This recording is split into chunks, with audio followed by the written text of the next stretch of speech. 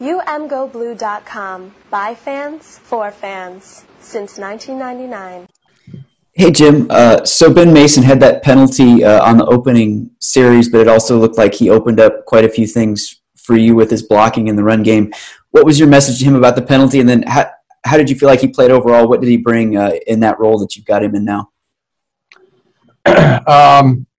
Well, so many things. I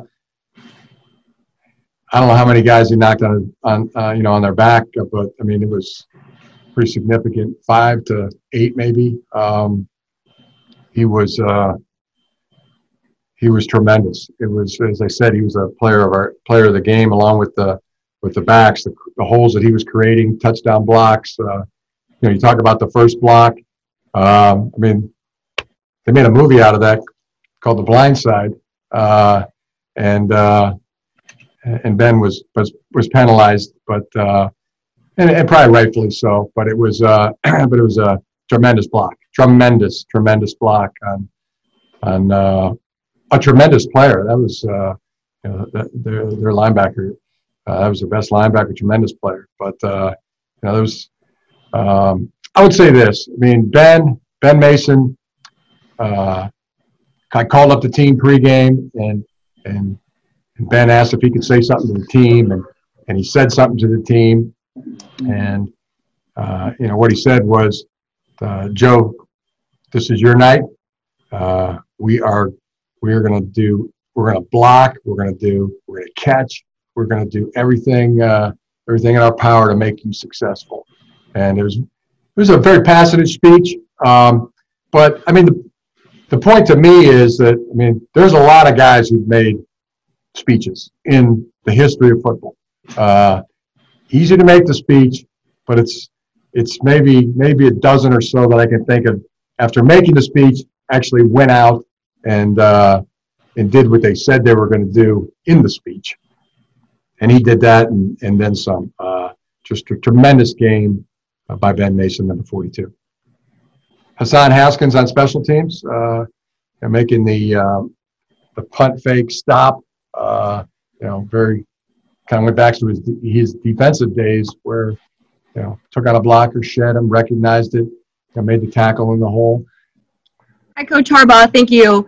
Obviously, when the big house is packed for this rivalry game, the atmosphere and the energy is just off the charts. So, number one, how weird is that going to be? And two, what would it mean to you for you guys to get 3 straight wins in this rivalry? So, yeah, it's different. I mean, you get a chance to see it, it's different. But, I mean, it's still a game. The red blood is pumping, and it'll be really, really pumping, for both sides in this game. I have no question about that. It's for the state championship, or kind of what we call it, the chance to win the state championship. I think a lot of players can relate to that. Who might have been playing for a state championship when they were in high school. So it's a really, really big deal. Jim, I was wondering what Dax Hill's status is for this week.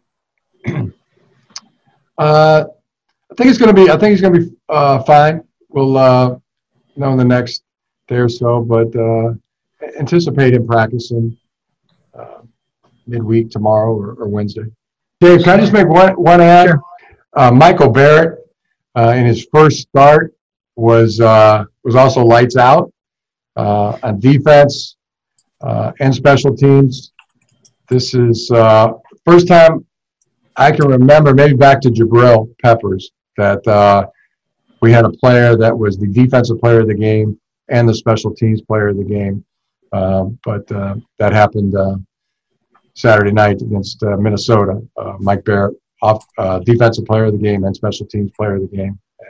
And Quiddy Pay was also outstanding in this game. So was Aiden Hutchinson. I mean, they set the tone. I think it saw a stat where it was the pass rush was the highest graded pass rushing group in the country. Thank you for listening to the UMGoBlue.com podcast. All rights reserved. Search for UMGoBlue.com on iTunes. Go Blue.